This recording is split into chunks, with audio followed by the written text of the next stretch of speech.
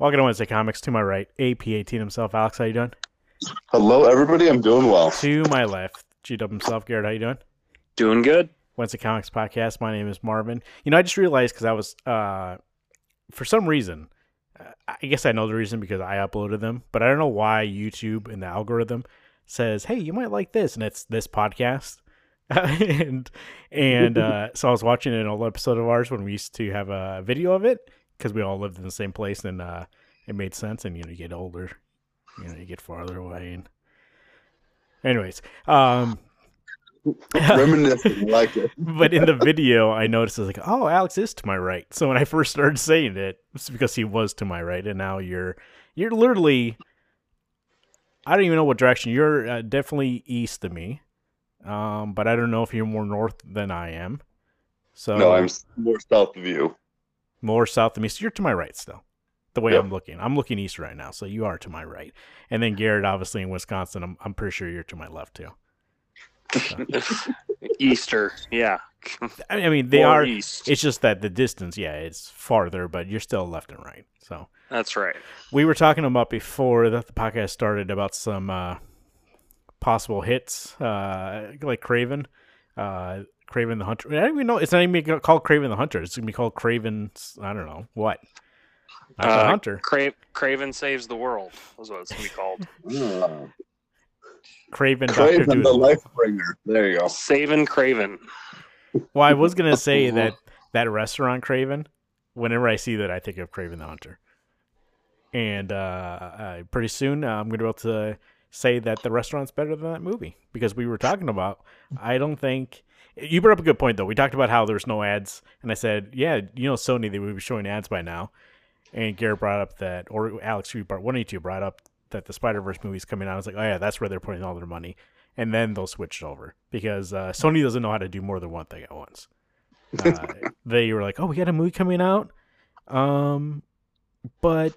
the other movie is after that, so we'll do this one first and then that one. Multitasking is not their motto. And it's a Sony Marvel film. So besides Spider-Verse, they're going to show about 85% of the movie before it's released. So get ready for that. And the ironic thing is that Sony as a company overall, I think does good work in other avenues. It's just the Sony Pictures has been terrible for the last 15 years minimum. Right after, no, maybe a little bit later, but right after those, around Spider-Man 3 is when they started being like thinking they were too good for their own britches. And Hey, Amazing Spider-Man was good. Amazing Spider-Man The 2 first was the biggest one? piece of shit. here's the thing about that first one though, is that I don't know. You would have to go back. When's the last time you've seen it? I watched it when they put it on Netflix this Oh, just a couple weeks months ago. Yeah. Really? Or Okay. not a couple weeks ago, but I mean, right around when No Way Home was, they A year had ago. Don't you think they lean too heavily into the skater emo kid instead of Yes. being the nerd scientist? Well, they make a big focus about him being the skateboarder. I mean, he even goes to that abandoned warehouse Yeah, just to skateboard. it's like But it I do is think- Footloose scene. But I do think give them props. At least they made him a scientist. So when he made his spider webbing, well, that's what I that mean. was It's cool. like the skateboarding stuff is obviously just to appeal to, like they're trying to be hip. And when that movie They came wanted out, the Twilight crowd. They wanted the emo. right. And when Pale. that movie came out, though, that was not hip. They were late on that, so that kind of gives me a little cringe watching that movie. But and at least Spider-Man, the Ramsey, oh, Jesus Christ, Raimi. Sam Raimi ones, Ramsey. Ramsey. The Sam Raimi ones, I feel like don't take place on Earth. They like take place in a Spider Universe type Earth. Whereas those Amazing Spider-Mans, they made it so realistic that it feels like New York City. So that also is like I can't also excuse it for being cheesy, like I could the first three Raimi movies. I think the thing is that I hold 1 and 2 Raimi movies to higher chord. I mean, that was right when I was getting into not even comic books, but really getting into superheroes. I mean, I went to the opening nights with my sister, or I'd go with you, Marvin. I mean, that's when X-Men was coming out at the same time. That was the time to be a nerd. And now, obviously, 2008, if you're not a nerd, you've become one because everything is saturated with Marvel stuff. But the thing also I want to clarify is that Amazing Spider-Man 1, like, I'm saying the studio obviously put a lot of influence into it, trying to make it cool, hip. I'm saying that's when they got involved, like Spider-Man 3, Spider-Man, because they thought they were too good and we'll let the people do their things. And they still haven't learned that. And we were talking about Craven, like, why would you own what could be possibly that whole Spider-Verse could be because Spider-Man's like their Marvel's most popular character, and Sony could be sitting on this huge gold mine to make their own kind of universe, but they don't know how to do it, so their movies literally have to be made by somebody else to be good. Like, another studio has to be involved to hold their hand to figure out how to do a good movie. Who does Into the Spider-Verse world? Is that Sony proper Sony, or no, that? no, that's not Sony Pictures. That's Sony Animation. Sony Pictures is the one that sucks. Okay. That's what I wanted to clarify. Sony Animation, I feel, is better. And they also had, I think they put out that Monster House movie a while back, 2006. Jesus, act like it was yesterday. But like anything that they've had has at least been, trying something. What I'm saying about the Sony Pictures is like they started influencing their movies around that period, and since then they've never given up trying to reboot and fix things and like being super involved in it. Until Marvel came along and was like, hey, we can help you, and they're like, okay, put the training wheels on. Anyways, this Scream movie is not going to be good. That's what I'm saying. The thing that blows my mind is that I'm sure people at Sony Pictures have watched the MCU Spider-Man stuff. You think you'd be able to tell a story with at least having some semblance of an idea of how to do it after seeing MCU do it 5 times. I mean, the difference is that, and I think you can kind of see, like, when there's one person behind it, all like Kevin can be, then you actually have, no matter if you find it good or bad, at least it'd be cohesive and be coherent, the story you're trying to tell. And whereas Sony has a boardroom full of people that are trying to influence what's happening, not even based on their own thoughts, based on what they think is popular at the time. That's why in Spider-Man 3, they're like, you got to add Venom. And Sam it was supposed to be just a Sandman story, Sam has said. But they're like, you got to add Venom because Venom's the thing that sells. And so they're not thinking in terms of like, how's this story going to plan out? They're like, hey, people like this. And so I think that's where you find success with Kevin, is that no matter whether or not you agree with the shots, at least he can call them and they show up and show up in front of you. If not what he thought a little bit better. Like I said, for whatever you agree, like even if we're talking about Thor, Love and Thunder, like that movie, I doubt that Kevin thought that would be any kind of a different movie, making it directed and written by Mr. Wakiti. But he was like, oh, people like this. So then they tried it, it didn't work. Okay, whatever. But at least he got, like, that would never happen at Sony, I'm saying. It would be Love and Thunder plus Guardians of the Galaxy. Oh, wait, no, that wasn't that one. But I mean, they would have been the whole movie. They would have been like, let's just cram everything in. Right. They're making a Madame Web movie. We're in a fucking downward spiral, almost into a recession. The writers are on strike. The whole world's on fire. And they're like, you know what? Madame Web.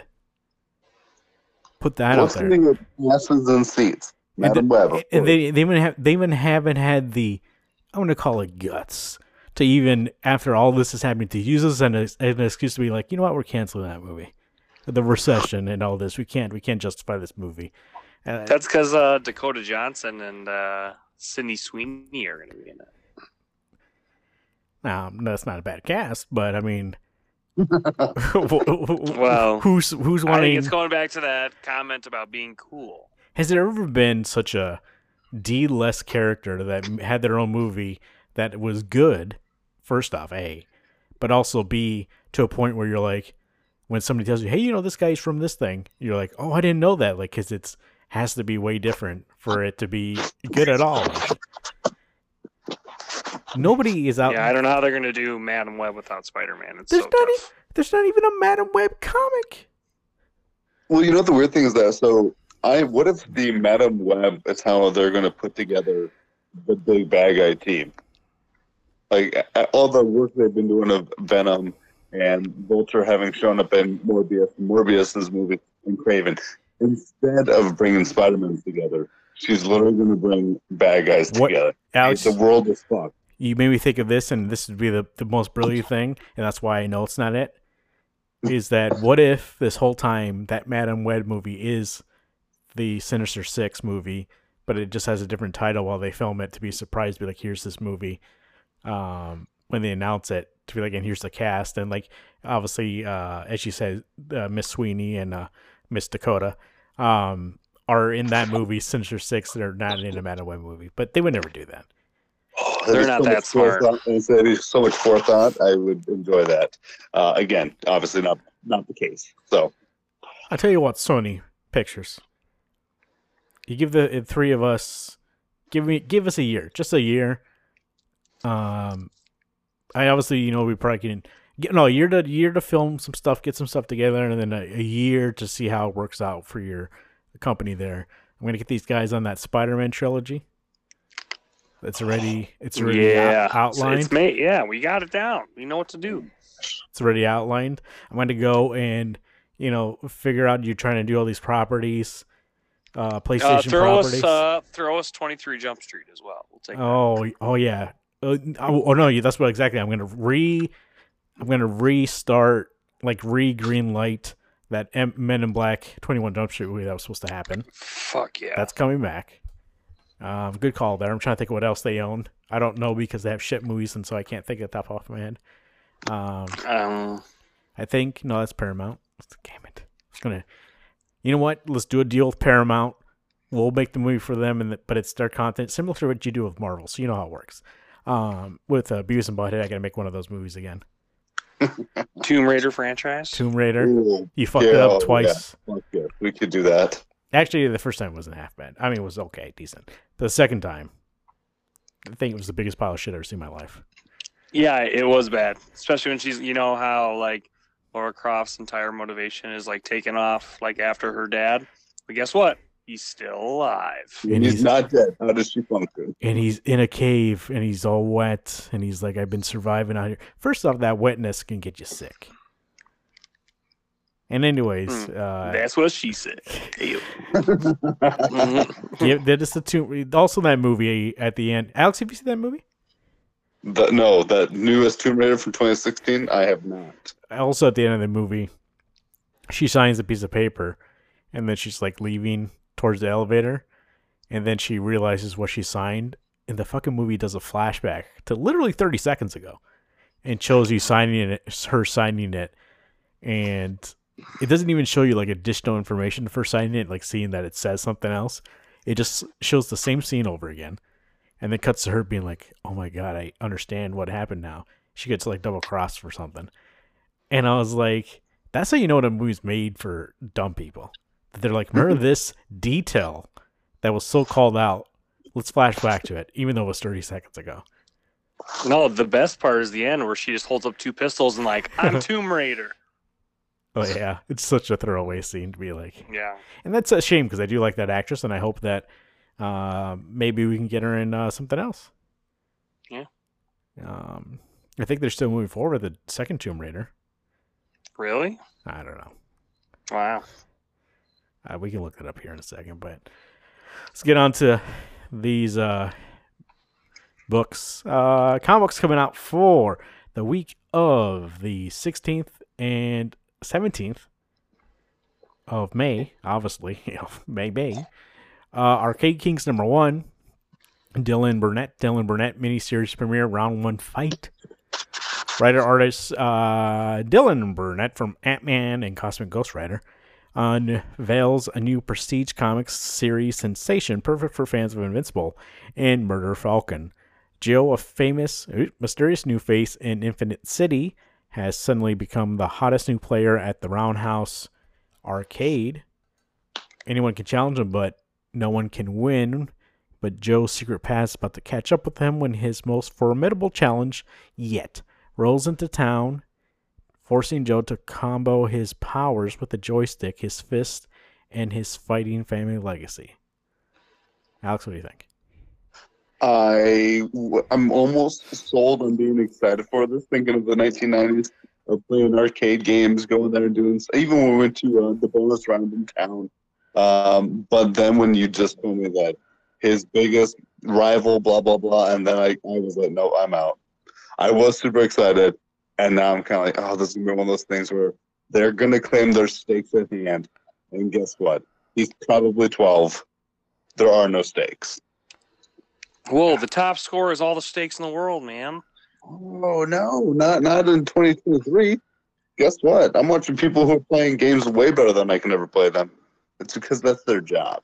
What about when we played the Gauntlet, all of us at that one bar, and we fucking beat it? The claw the high game? score, yeah. No, not the claw game. That Gauntlet game where we're all like it's like D&D, but the video scroll. I know Gauntlet Legends. Yeah. Oh, We won yeah. the T-shirts and the plushie. No, we won. That was when we played Aliens. Oh, that was Aliens. Because Oh, we're fuck side Gauntlet. scrolling, Yeah, shit, Aliens. Yeah, that was a good night though. See, it's that feeling though. That feeling of getting the top score. And be I like, have- I'm the fucking best. I have no clue what you guys are talking about. You were there. We had PBRs. We spent $20 on the claw machine after we beat the Oh, yeah. Okay. I got it. Aliens game. I honestly thought you said you were playing the Aliens game, and because you got the high score, they gave you some stuffies. And I No, we was- played a lot of Plushies. plushies that night though. But we Garrett, did get the free shirts. Garrett, if you got kids in this day and age, they're called stuffies now. All right. They're called stuffies. Jesus. Yep, because plushies are scary. You didn't know they were called stuffies? Great. No. Yeah.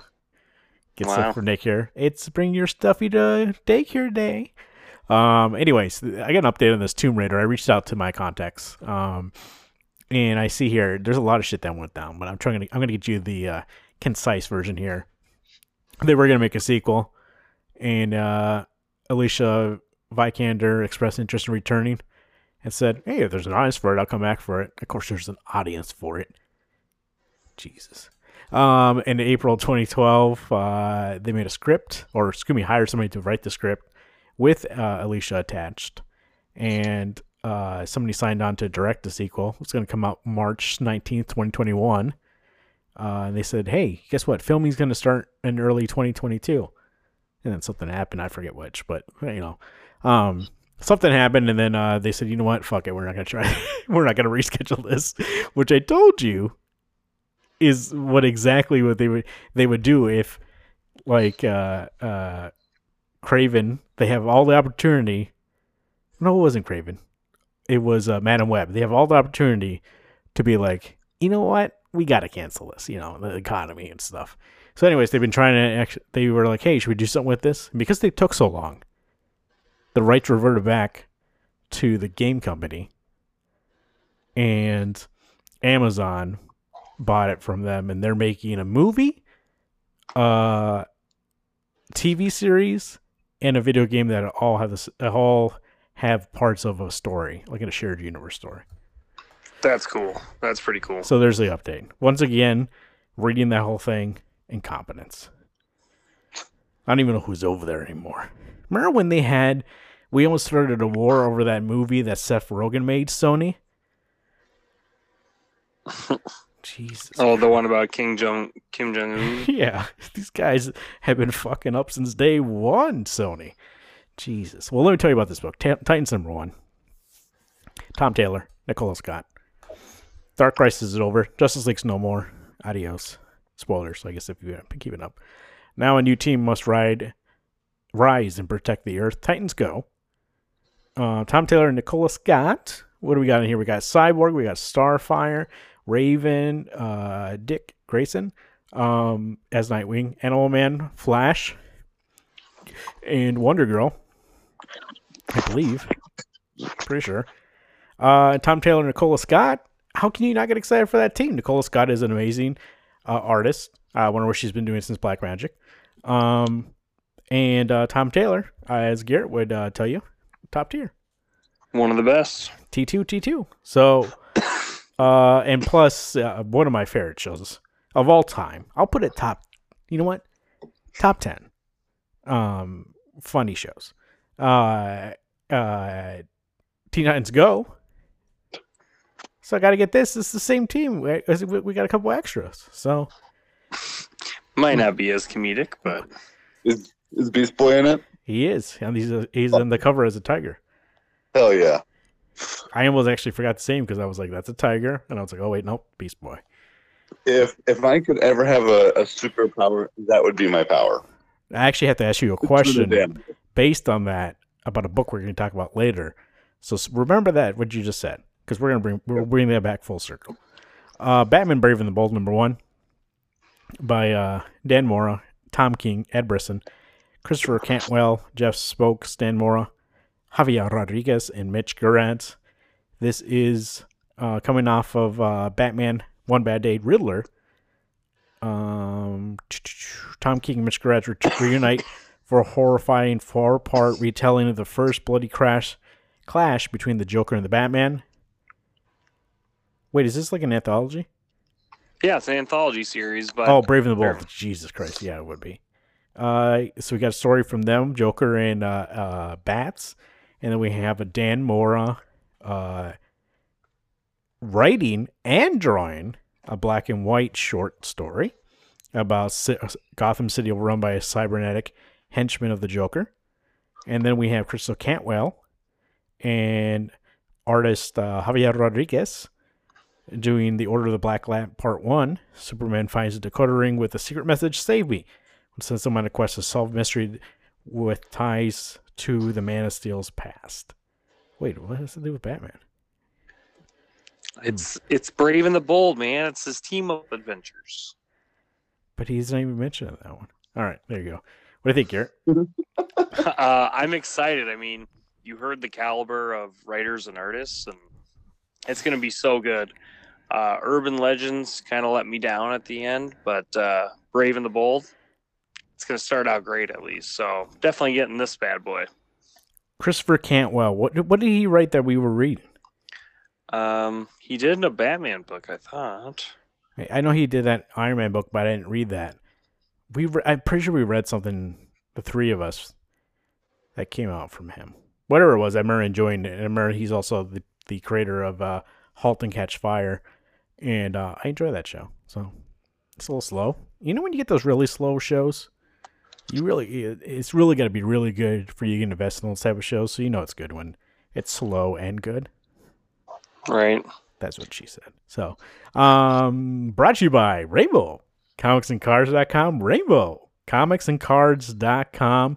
Make sure to peruse RainbowComicsandCards.com. Also go to their Facebook page, Rainbow Comics and Cards. Search that, and also on Twitter. They have weekly, if not daily, live shows. I've seen a bunch of them been popping up left and right. One of their spin-offs and promoted video casts, I'll call it, shows. YouTube. Comic Book Look. Alex was on a couple weeks ago, so go back and check that out. Check that out and see Alex show everybody his collection. Which by the way, it's been a while since I've seen that wall. And there's a lot. I like the way it's set up. I'll tell you that right now. Which wall? My comic books or my? More of the figures. The comics kind of look like how I remember them, but it was all the Marvel Legends. That's what it was. You didn't even show them unless I'm gonna be 100% honest. I watched the beginning portion and then I forgot about it. Did you show them your video game collection? No, I did not. Your video game collection, I said this when you sent us a picture at one time, is visually appealing. It's pretty awesome. Next time you got to show that baby off right there. I'll do that next time. You know what? The one thing is, one of these days, we're gonna have to just remake our like that show you put together for us, Marvel, where we showed our collections. We're gonna have to put that out so we can show our updated stuff. Oh yeah. I spent a lot of money.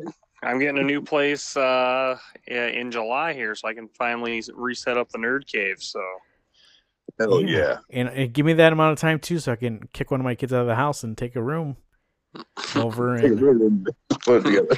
or, Dad, why do I have to share a room with my brother? Because I need to fucking display my shit. You Dad, guys are doing a show this weekend. Dad, I want my room back. Well, too damn bad. Jesus. There we go. So, speaking of bad, that's not. I don't mean bad as in quality. I mean bad as in shit's going down. And sometimes you have a bad day, and sometimes you have a worse day. And so let's talk about it. Animal Man number 1. Oh, excuse me, I got a book club. Whoa. Wednesday Comics, League of Extraordinary Gentle People, proudly presents. Animal Man number 1, Travis Foreman and Jeff Lemire. One half of the brothers. I'm not sure which one. Animal Man. It's a day that started with a bad interview that he thought he took and read, and also some choices that basically he's got to tell his family, hey, or at least his daughter was really into it. Can we have a dog? And he's like, nah, I can't do that shit because then I'll become it. You ever seen Shaggy Dog? And then a man comes to the hospital with a gun. Sidebar, what happened to that fucking franchise? Shaggy Dog? Yeah, man, where's that been? Listen, Tim Allen, like 2006. Yeah, well, if it came back now, they got to reboot it, obviously. Because, yeah.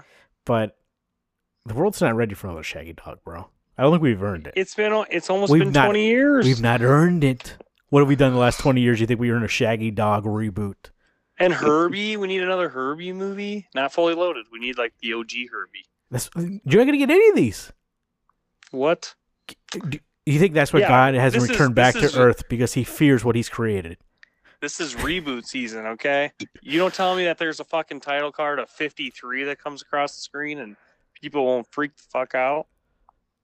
53. Oh, that's Herbie's number, you motherfucker. Don't you forget it.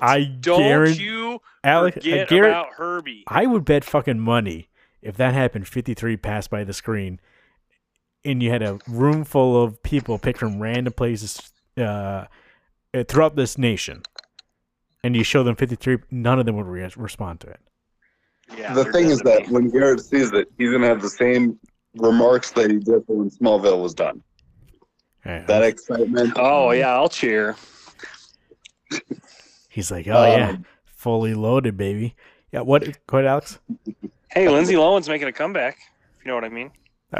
Animal Man number 1. So the guy takes over the hospital. This is the scene I wanted to talk about. Going back to that question earlier, Alex. And you kind of see how his powers work for the first time. He like pulls from the red, which is connected to everything living, and he can kind of like mimic or use the powers of somebody or a different animal, but not really just like the powers, but like the strength of an elephant, the quickness of a cheetah, things like that. And he decides, this guy's trying to shoot at me. What am I going to become to block the bullets? Rhino, right? And so I started thinking at that time, because I was like, he's like, okay, here we go, Rhino, reach out to the Rhino. And then when he switches to like, he's like, let me just take a cocktail of the best kind of abilities. He does speed of a cheetah, the reaction time of a fly, strength of a elephant. And first off, when he hits that guy, dead, right? I'm trying to say, if he's as strong as an elephant, he not only punched him, he ran him into the brick wall, and he broke the brick wall. Yeah. And then the cop shows up, he goes, is he? And he goes, nah, he's just knocked out. I go, no, he is. If that motherfucker is still alive, he is never waking up. He's concussed. That guy has CTE. Look it up. Those organs are jelly.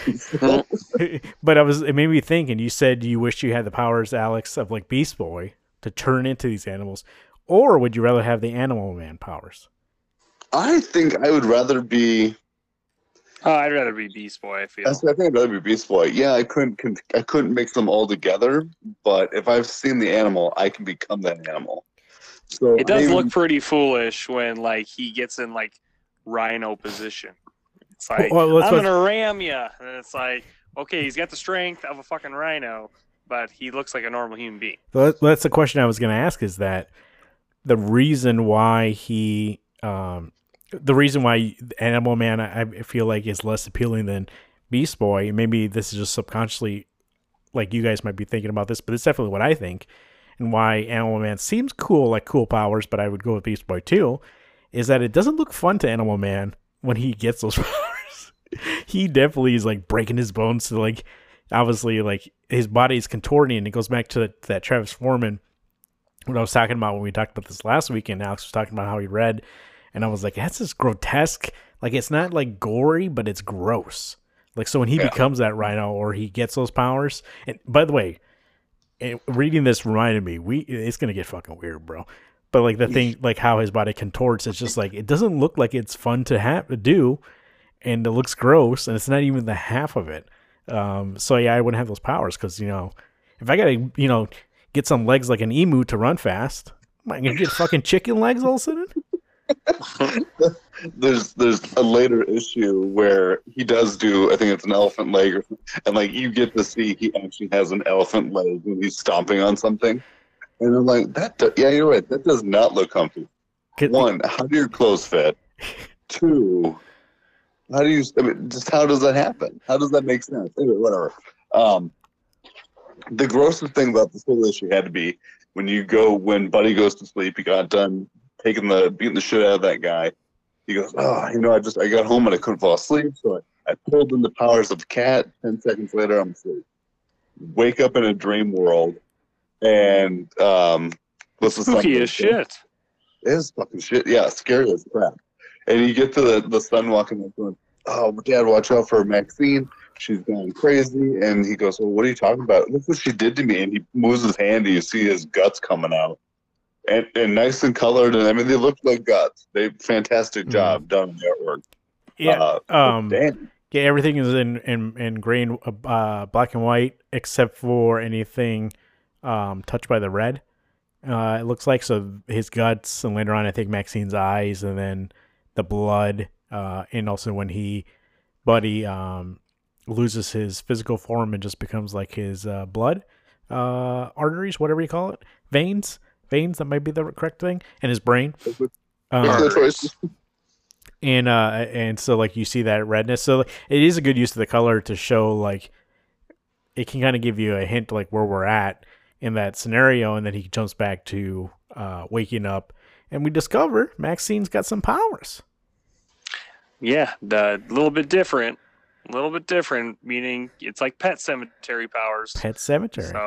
So there is the rot, which it gets kind of mentioned in here a little bit. Those monsters that are coming after him say that they're part of the rot of the red. And it seems almost like that's what her powers are, is because she's bringing back to life things that were once alive, were once with the red. And some of them look gross. Some of them still got some meat hanging off. Some of them are full skeleton. But she brought back a lot of things, and a friend's a friend. Who cares? Hey, she wanted a pet. Dad says she couldn't, so she got her own. She said, you said no, I'm going to get 50. That dude's got a fucking pockatoo in his room and with half its face falling off. What is that? There's the dog on the bottom left there that is looking at Buddy and has maggots growing out of his face and of his body. Ugh. Man, just imagine one. She is super calm with, and I get she's connected, so she understands she's not in danger, and everyone is safe, all that jazz. Is that animal with the maggots coming out, is that considered like 20 pets? Probably. I mean, she's probably keeping the maggots, and she can take care of them. They can feast off her friends, so it's all fine.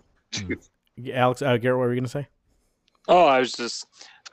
Yeah, I mean, it was my first ever issue of Animal Man. I mean, I read that, the Swamp Thing Green Hell #3, but this was pretty interesting and definitely wasn't what I was expecting. I mean, I didn't really know a lot about Animal Man and his powers, so it's like, this is pretty interesting, and thought the art was good and the story was compelling, and I definitely want to read issue 2. I'm like so intrigued. It's just like, finding Swamp Thing for the first time. It's just so weird and out there that it's like drawing me in. So, and I want to give a couple shout outs to Travis. Travel is his name, not Travis. Travel Foreman and Jeff Lemire separately. Jeff, because of the way that we're introduced to this story, the way that it opens is from that interview. We see the written form, and if you read through that, you kind of get an idea of like the backstory of Animal Man without having to know it. It's a good way to give exposition, and I thought it was like he knew obviously like we need to get some things out of the way here, but how do I do that without just being like popping in a scene where two people, it would have been him and his wife talking about something to give exposition, and you're like, they wouldn't talk like that because they would all know it. So I thought it was a good way of showing that. And also I wanted to give a shout out for travel, not only on the coloring work, but the line work. Actually, is he coloring this? I think he is. But he has obviously a different kind of style than you normally see. But I think it works for this because I talked about last week how it's the kind of that gross, kind of like everything is kind of squishy, human-y, and like his art lends a lot to making things look gross. And I think that the expressions on his face, while not always pretty, sometimes are display more emotion than any kind of line work than you usually see. So it's like it almost is artwork, and it's not this free form, but it's the best way I could think of to describe it. It almost feels like you are emotionally experiencing this story through his art versus like seeing a perfect representation of what those people would look like.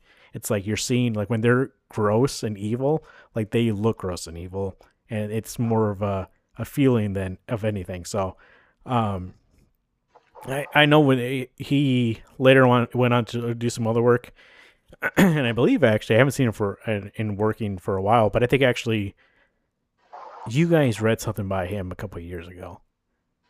But yeah, he's been gone for a little bit. So yeah, I can't think of what it was, but also in that scene when we forgot to mention this, Animal Man's eyes start bleeding, blood out of them. And yeah, I wonder if that's like I know literally everything from this issue and that Swamp Thing Green Hell is all I know about Animal Man. I didn't know if there was like when he uses his powers, like his body has like a reaction for using the power. But I don't know if you guys know more about that than I do. Not usually. This is the first time. So that's why he doesn't know what's going on. And then the doctor's like, hey, well, you're not actually bleeding. It's just coming out of your eyes. I don't know where the blood's coming from. And also, by the way, I'm not 100% sure because I usually don't deal with you guys. I usually don't deal with supers, as they call it. Sorry, I'm looking at the travel form and stuff. I see a lot of different books showing up, but I'm not seeing the one that we may have read just recently. Well, I obviously, this is a book that I spoke highly of. I've spoken highly of for a while. Alex got the collections recently, and so he's going through it. And so last week when Alex mentioned he was reading it, I was like, we got to read it. Because even like when we get to the end of this 6, I feel like, and we'll see, I guess, either it's you're like 100% in and you love what this is giving, or it's just like, this is just like very weird and out there. But I feel like the three of us like these kind of weird, out there kind of tales. So I'm excited to read the rest of it. I think the fun thing is that I'm going back now 10 years from now, or 11 years ago, when we were getting into New 52, and that Animal Man and Swamp Thing would not have been in my wheelhouse. They weren't superheroes. They weren't characters that I was in the know of. Yeah. And to see where I have come from 11 years ago to now on what I'm reading and what I want to read, the weirdness is super awesome to get into. Oh, yeah. And Alex, honestly, I don't know about reading something at the same time is fantastic. I don't know about Garrett, but I know Alex would have not liked this art back then. Agreed. I see, and that's what I think too. I'm like, if I could go back and like next week this book was coming out, there's no way in hell I'd miss it. So I don't know what past Garrett was doing, but I don't know how I didn't get I mean, I guess, kind of I was more mainstreamed and the more popular the superheroes. So I don't know. And yeah, I can't believe after reading this, I'm like, man, how could you not pick this up? And I remember I was obviously we talked about when they launched New 52, our friend group, the three of us and hashtag SOS1, we obviously talked about it a lot before it launched and each book in detail. And I remember being like, I want to get this book because I like Animal Man and I like Jeff Lemire. From the brief stuff at the time I had read from him, I've read more since then. But I was like, I want to read because he had just done like something in a quarterly, I think a Vertical quarterly, and I was like, I gotta read that. I read his new thing. So yeah, it wouldn't have been something that was on the list that you guys wouldn't have heard of. I think just back then, I think you both are correct saying that like this isn't a book. I think I could have got either of you to read back then, and I don't even like to say that this book is. I don't want to say that like it's like super like high class and like it's almost like very subtle, because it's not a subtle book. It's just that the way the art is and the way the storytelling is, that's the subtle part. But there's still things in here that obviously touch on the superhero genre, and those things are still like, if you're looking for a book and you're like, I don't want to read a book if it's gonna be boring, it's still not boring. It's still entertaining. It's just that there are some things like the art, coloring style, and the way the story's being told that are unorthodox for usually a superhero genre. So those were the things back then. I think back then, and especially Alex, I feel like you were like, these are my characters and I want to see them like the more realistic the better. Well, and I think the part of it for me now is that I've read plenty of Jeff Lemire, I've read plenty of Scott Snyder books, and I can now go back and enjoy them as a writer. And because 11 years ago, you guys could have told me Scott Snyder and all these different names. I would have no fucking clue who these people were and why they were important. And now that's half of what makes a book for me is not even the character. It's who's writing the book, who's doing the art. Can I actually get caught up in their way of storytelling? That's the thing is like that Alex back then. I know I give you those Spider-Man books, but I also was like trying to pay attention to give you good writers and artists that I enjoyed. But I know at the time you were like, oh, it's Spider-Man. Like that's the reason why you wanted to read them. And I know I also gave you some Action Comics when Greg Rucka was writing it. And I had a few detectives from then, the Action Comics. You had lent me it was Captain America, the Super Soldier. It was a 4-issue mini run. And that was fantastic. And that was one of those, I wasn't a Captain fan back then, and I probably still can be considered a Captain fan. I'm a Chris Evans fan as Captain America. And that was fantastic. I mean, that's part of it, is that binge reading all those books got me to where I am now. And then I grew into liking Deadpool and Wolverine, and then getting into the more weird books or, Saga. Marvin tried to get me hooked on Saga back in 2012, 2013. And I said, fuck you. You don't know what you're talking about. Guess what? Future Alex, way smarter than past Alex. Yeah, $500 later. And so still no money to get shit. And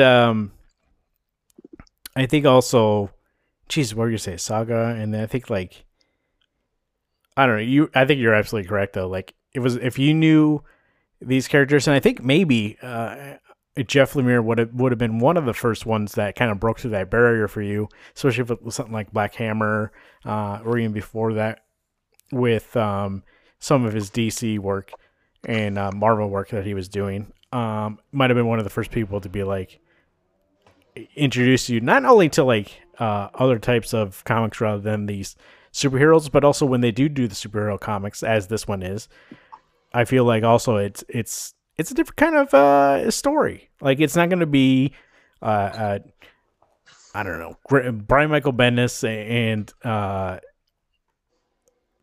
Alex Ross story where it's like super realistic, and Brian Michael Bendis is writing these blockbusters a lot of times.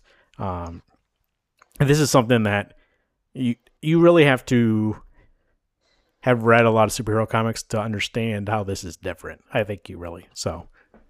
The weird thing, the artist that I would, or not artist, the writer that I would give the credit to forming me into even the reader I am now would be Matt Fraction. From his Hawkeye run being not a standard superhero book, and on the other side of it, Sex Criminals being so batshit weird. Oh yeah, that might have been the 1-2 punch for you. Because I remember Hawkeye, you actually told me about Hawkeye, and I didn't want to trust Matt Fraction again. And then it was good, and I think Sex Criminals came out after that, and I think that might have been your first venture into things that weren't 100% superheroes. So, by the way, one of these days, and maybe if it is on Hoopla, we can make it one of these days, we'll review it.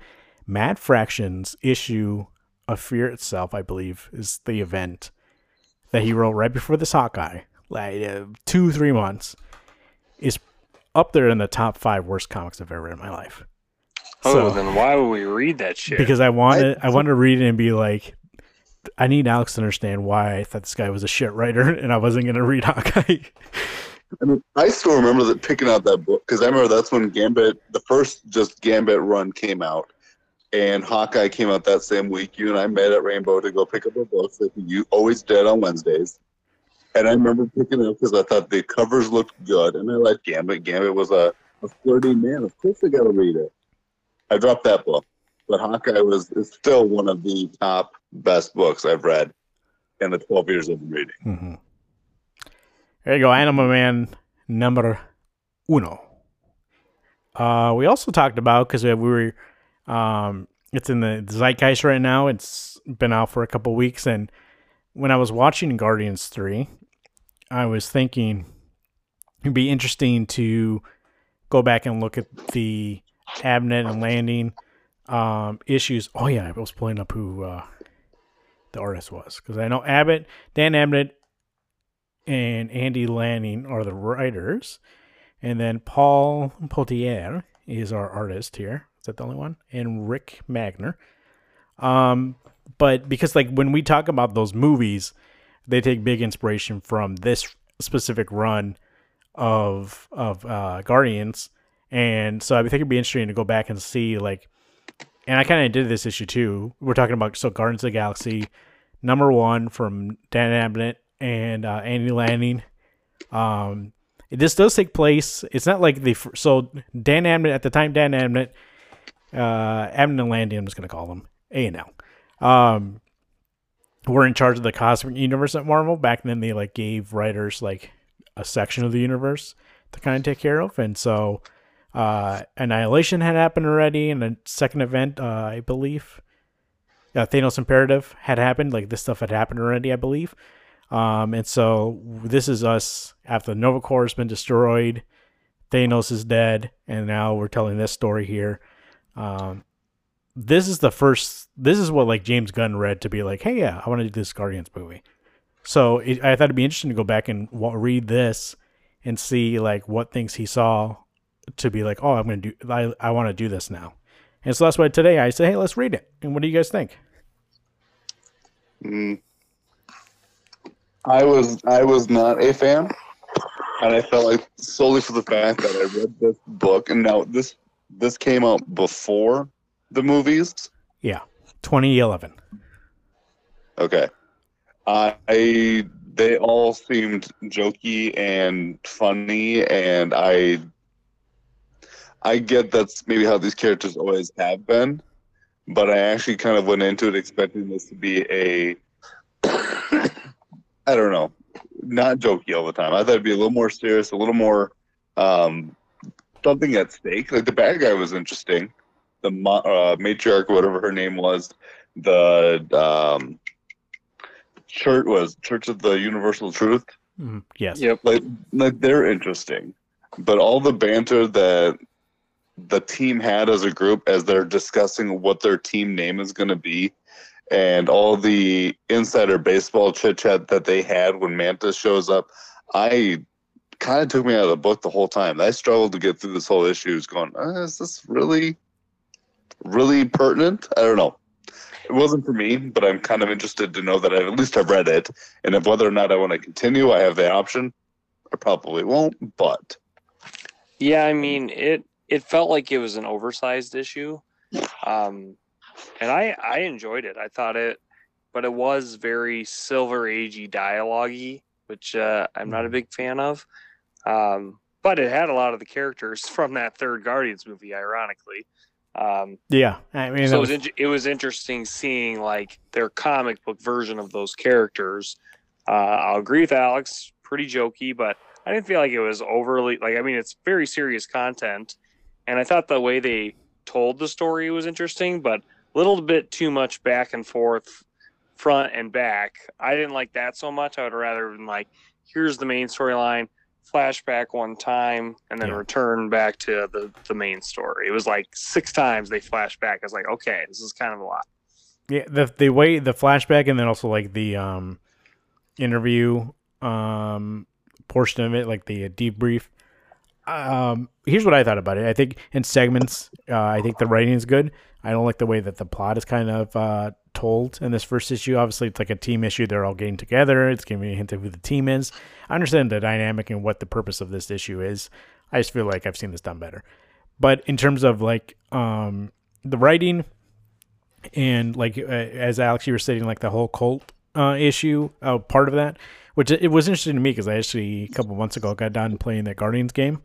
Did you play that game was so fun. And basically, what is this story? Yeah. And this is a story of the game. Is this actually what happens in this first issue?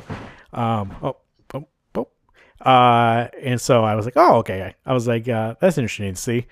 And as you stated, there were a lot of characters in this that were in Guardians 3. So it was interesting to see, like, Adam Warlock and Mantis be very different. And it's kind of like a hint of, because I've read some like of Annihilation and stuff that happens before this. And I remember telling you guys always that like Drax is like actually really smart, and he's like literally so strong and dangerous that he kills Thanos eventually, which they talked about in this issue on his own. And so, but in the movies, he's like totally not that. he is strong, I guess, but he is. They play him as dumb as a box of rocks, which made me start thinking. And let me know if you guys agree. So James Gunn wrote Guardians, and 2 and 3, I think the first one wasn't written by him, but he rewrote it. He rewrote somebody else's script. And then also the Suicide Squad, also written by James Gunn. He always takes the big, powerful guy and makes him dumb. So like Drax, and then King Shark, and that movie's dumb. And I was like, oh, I think that's what he did. Like whoever the musclehead is, he's like, okay, they're dumb, and that's how they're gonna be. So I found that interesting. Rereading this and be like, oh yeah, I forgot Drax is supposed to be actually smart, and not dumb. And Adam Warlock, also in the movies, spoilers a little bit, he's also not the smartest. And in this, he's also a guy that's just like big and strong. So like I think that's James Gunn's way of like depowering these individuals is like, okay, well they're dumb now, so they're not gonna make the smartest choices. Because if you had Drax that was like this, then it'd be too easy. Endgame, he would have put his fucking fist right through Thanos, and it would have been over. Well, in this, it made it seem like Adam was more in charge of the Guardians than anybody else. But yeah, I mean, it was really interesting, and I will say the art was incredible. The art really sold it for me. I think if it would have been a not as good artist, it would be a stretch to get through this one. But yeah, I mean, I enjoyed it for what it was, and if we wanted to keep going on it for the show, I would keep reading it. If we weren't going to do that, maybe some other time. Yeah, I wasn't gonna ask us to read more. It wasn't. Here's the thing about it too. Like I think maybe the sentiment is agreeable between the three of us. I read it and was like, oh, well, I could read more, but I'm not really like if there was other stuff presented to me to read instead, I would read that instead. It's not bad like in that way, but it does make me want to come back and finish it. So. I did agree, Alex, the dialogue, sometimes it was at a 0, sometimes it was at a 10. And I actually think I like Star-Lord, and I think I've said this before over and over again, that Star-Lord, comic Star-Lord is better than movie one because the movie one's too jokey. So I didn't think he was that jokey in this issue, but then when you get Gamora is more jokey here than she is in the movies, which actually, Alex, not to spoil something else, but in the third movie, she's actually funnier. Really? She's actually more like this in the third movie. Rocket, especially, I was like, in this comic, I was like, shut the fuck up. Yeah. and maybe that's the thing, is that the character I like the most is Rocket, and I can't stand him in this book. When he's sitting in the chair and he goes, does this chair go any higher? I'm like, dude, you're a raccoon, stand up. That, and then when they first get there, and he's like, I haven't even done anything yet, and I'm already in trouble. And I was just like, shut the fuck up. He's like that Peter Parker from what did we just read? Peter Parker. Oh, from the Skrulls.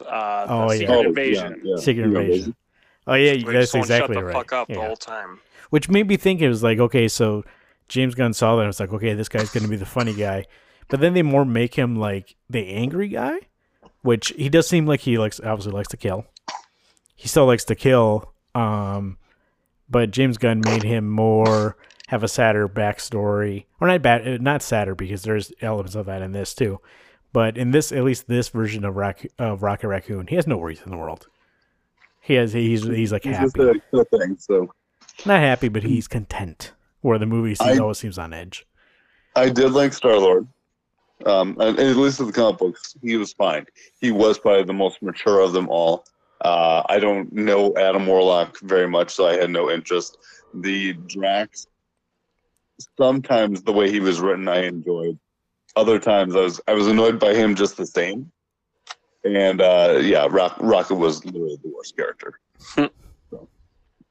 I think also like, I think he just did too much Rocket, and they could have leaned harder on the other people instead of just Rocket the whole time.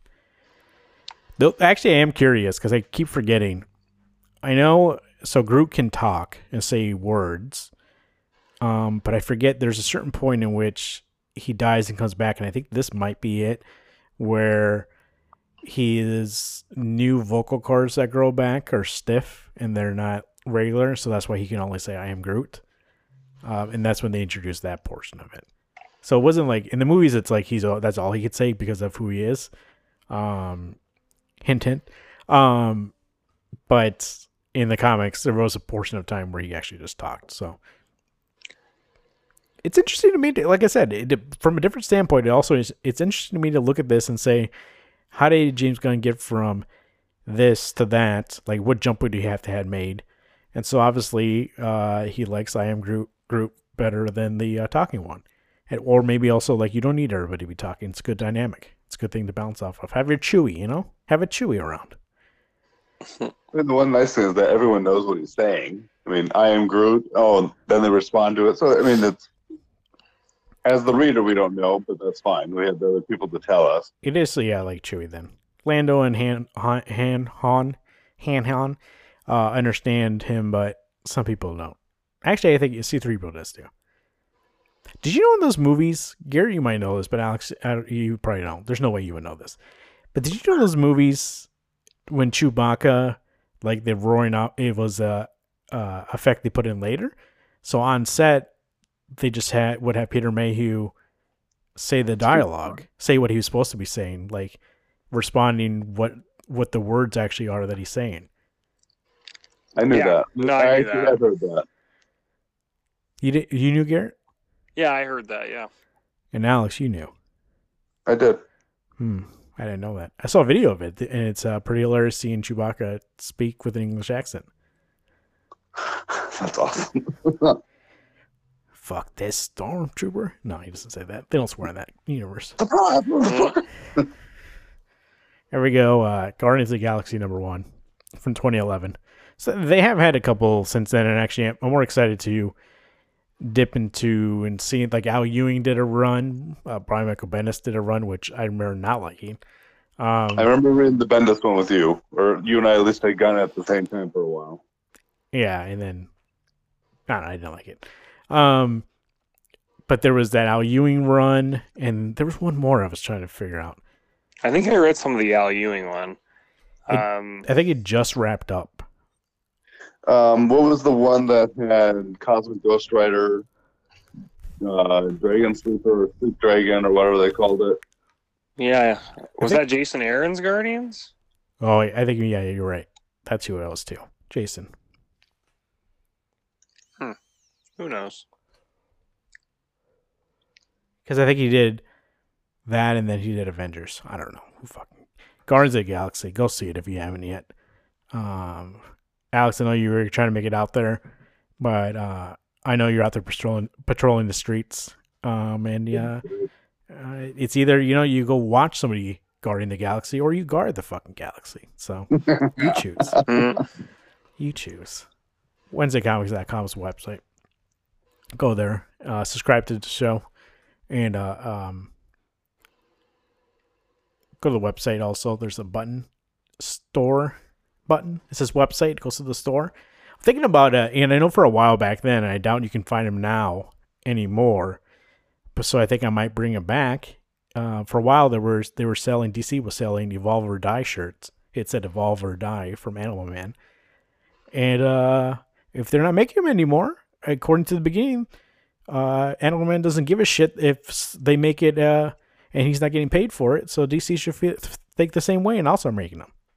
They'll be on the website. So go to that site, make sure to bookmark it, and you might see it soon.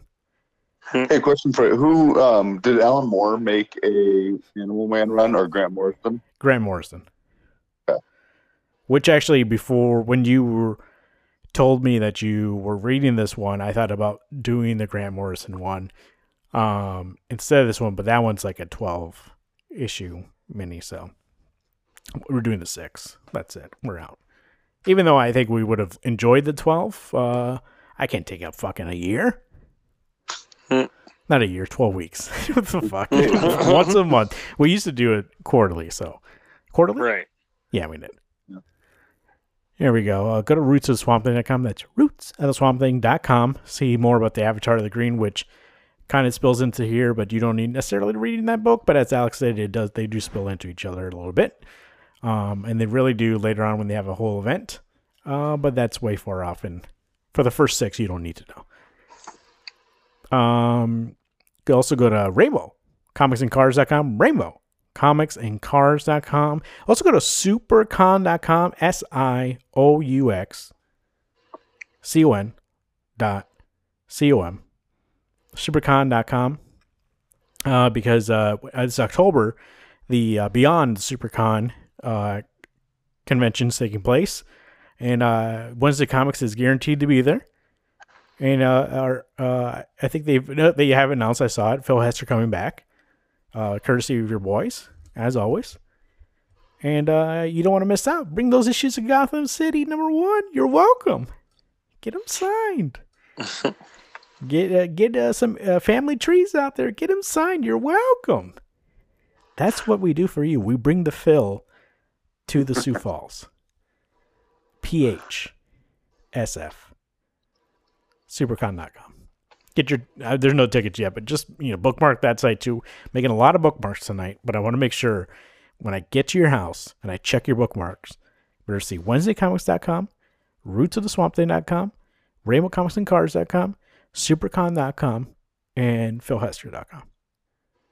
And if I don't see those 5 in there, I take the computer and I toss it in the trash. Wow. I mean, as long as you have a modern computer that's light, not one of those ancient ones that are heavy. I can't do that. I can't do that, Alex. I believe it. I mean, they made those bitches heavy back then. At Wednesday Comics on Twitter, at the AEP Keen, and at Garot2188. Go to Twitter. And that Twitter's become a fucking minefield out there. It's the Mr. Elon up there took off a lot of rules, and so it's the fucking Wild West, baby. It's the Wild West out there. So you may see a tweet randomly here and there from me, but I'm blessed to less on it just because it's the Wild West out there. So sometimes, Alex, you don't want to be the cowboy, I get that. Like I'm in 2023 for a reason. It's not 1849 over here. 49ers, panning for gold. This is 2023. We don't, you don't find gold anymore like that. Yeah, you probably do.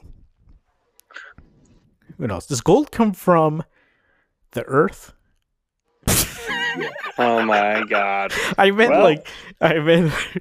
Here's what I meant. You heard it here first, folks. Here's what I meant. So is it like something that appears naturally, or is it because of the erosion that it becomes gold? Is it like its own material? It's a fucking element. What the fuck am I talking about? Yeah. Everyone in this room is now dumber. Well, luckily we're not all in the same room, guys. That's true.